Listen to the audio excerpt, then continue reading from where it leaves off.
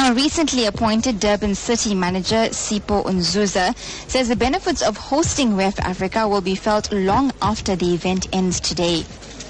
This is my first week. When I arrived here, already everything was arranged. But I just spoke to the CEO of ICC just now, and she was telling me she never slept.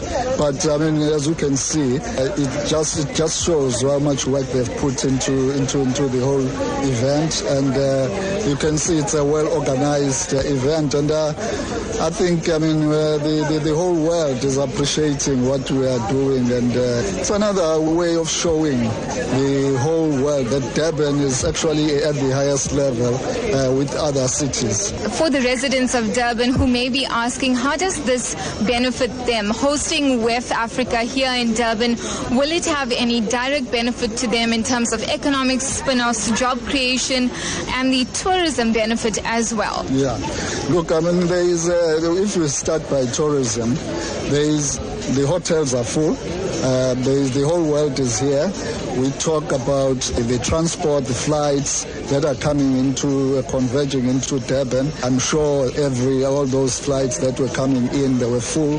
But what is more important for us as a Durban city, it's the image that we are projecting, because all those people that are coming here, whilst they are here for businesses, they also are sharing or maybe experiencing the beauty of Durban. And we hope that they are going to be bringing more next time. Their families and all the other people talk good, speak good about the city.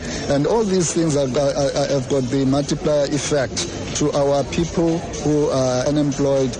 More employment is going to be created, and maybe also just to talk about the information that is being shared within the WEF.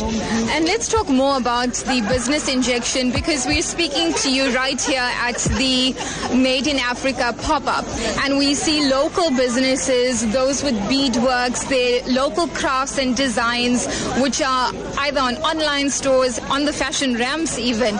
How important is that in terms of entrepreneurship and that economic injection? It's very important. I mean, we have people here who are very small, up-and-coming entrepreneurs.